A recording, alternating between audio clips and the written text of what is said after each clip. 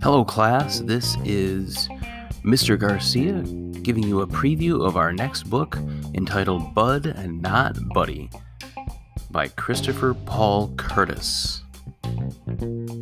It's 1936 in Flint, Michigan. Times may be hard, and 10-year-old Bud may be a motherless boy on the run. But Bud's got a few things going for him. Number one, he has his own suitcase full of special things.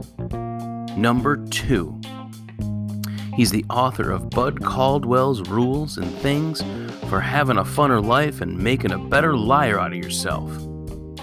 Number three, his mama never told him who his father was, but she left a clue. Flyers advertising Herman E. Calloway and his famous band, the Dusky Devastators of the Depression.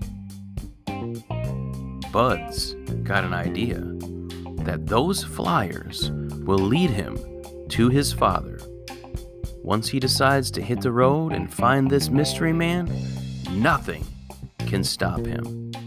Not hunger, not fear, not vampires, not even Herman E.